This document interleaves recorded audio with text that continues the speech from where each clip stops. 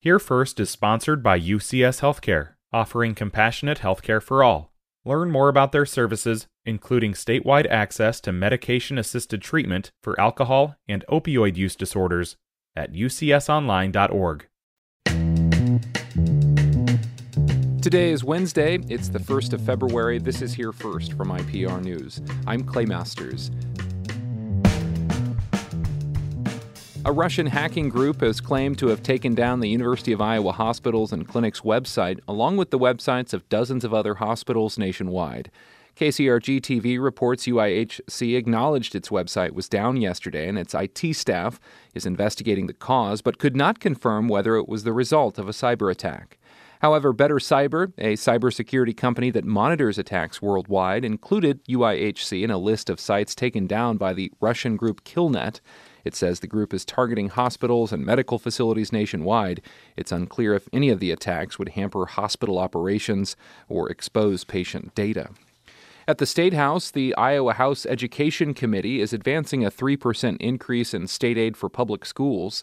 The bill would provide around $106 million in new funding for local districts, which is more than either Governor Reynolds or the Iowa Senate have proposed.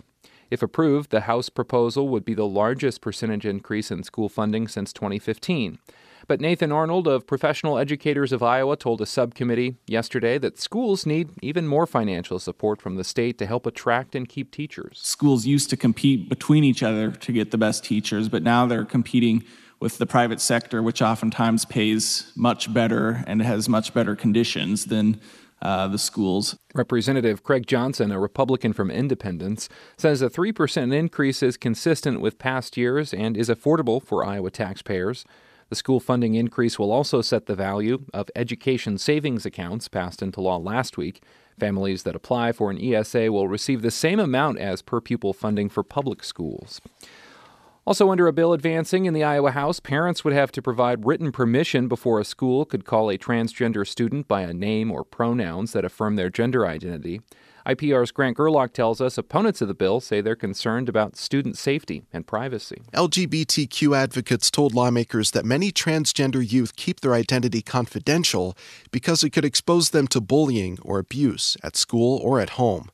Agatha Snyder-Mall goes to school in Waukee and opposes the bill because it could force classmates to come out before they're ready. As a gender-fluid kid in 6th grade, I have many friends who trust the school counselors and are still struggling to come out to the teachers, and I don't want them to feel even more uncomfortable. Supporters of the bill say it's a matter of parents' rights and that educators should not talk with students about something as important as their gender identity without involving a parent.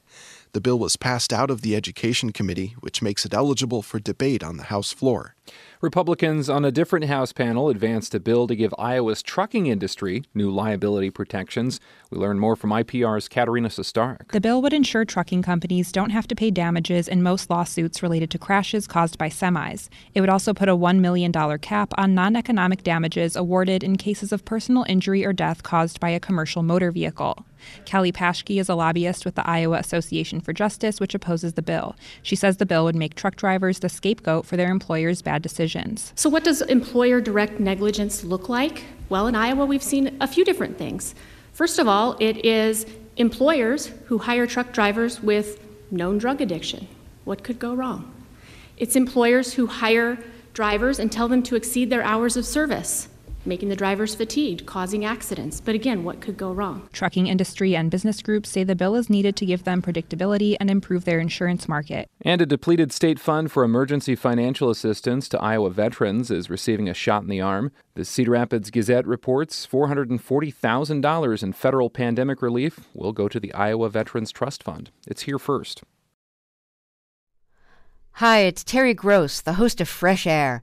We bring you in-depth, long-form interviews with actors, directors, musicians, authors, journalists, and more. Listen to our Peabody Award-winning Fresh Air podcast from WHYY and NPR. Evictions are back on the rise in the Midwest, putting an increasing number of tenants at risk for housing insecurity. Rent hikes, low wages, and the end of federal pandemic rental assistance are partly to blame. In Iowa, overall rent is up about 4% over last year. IPR's Natalie Krebs reports this growing housing crisis threatens public health. The trouble for Roland Carroll started last fall. His apartment complex in Cedar Rapids told him that his federal housing aid had been reduced months ago for the unit he lived in for 2 years. Well, it's a one-bedroom. It's falling apart, basically. Carroll owed more than $2,000 in back rent. I was in shock. I'm like, how the heck could I own this amount of money without you guys saying something months ago, you know?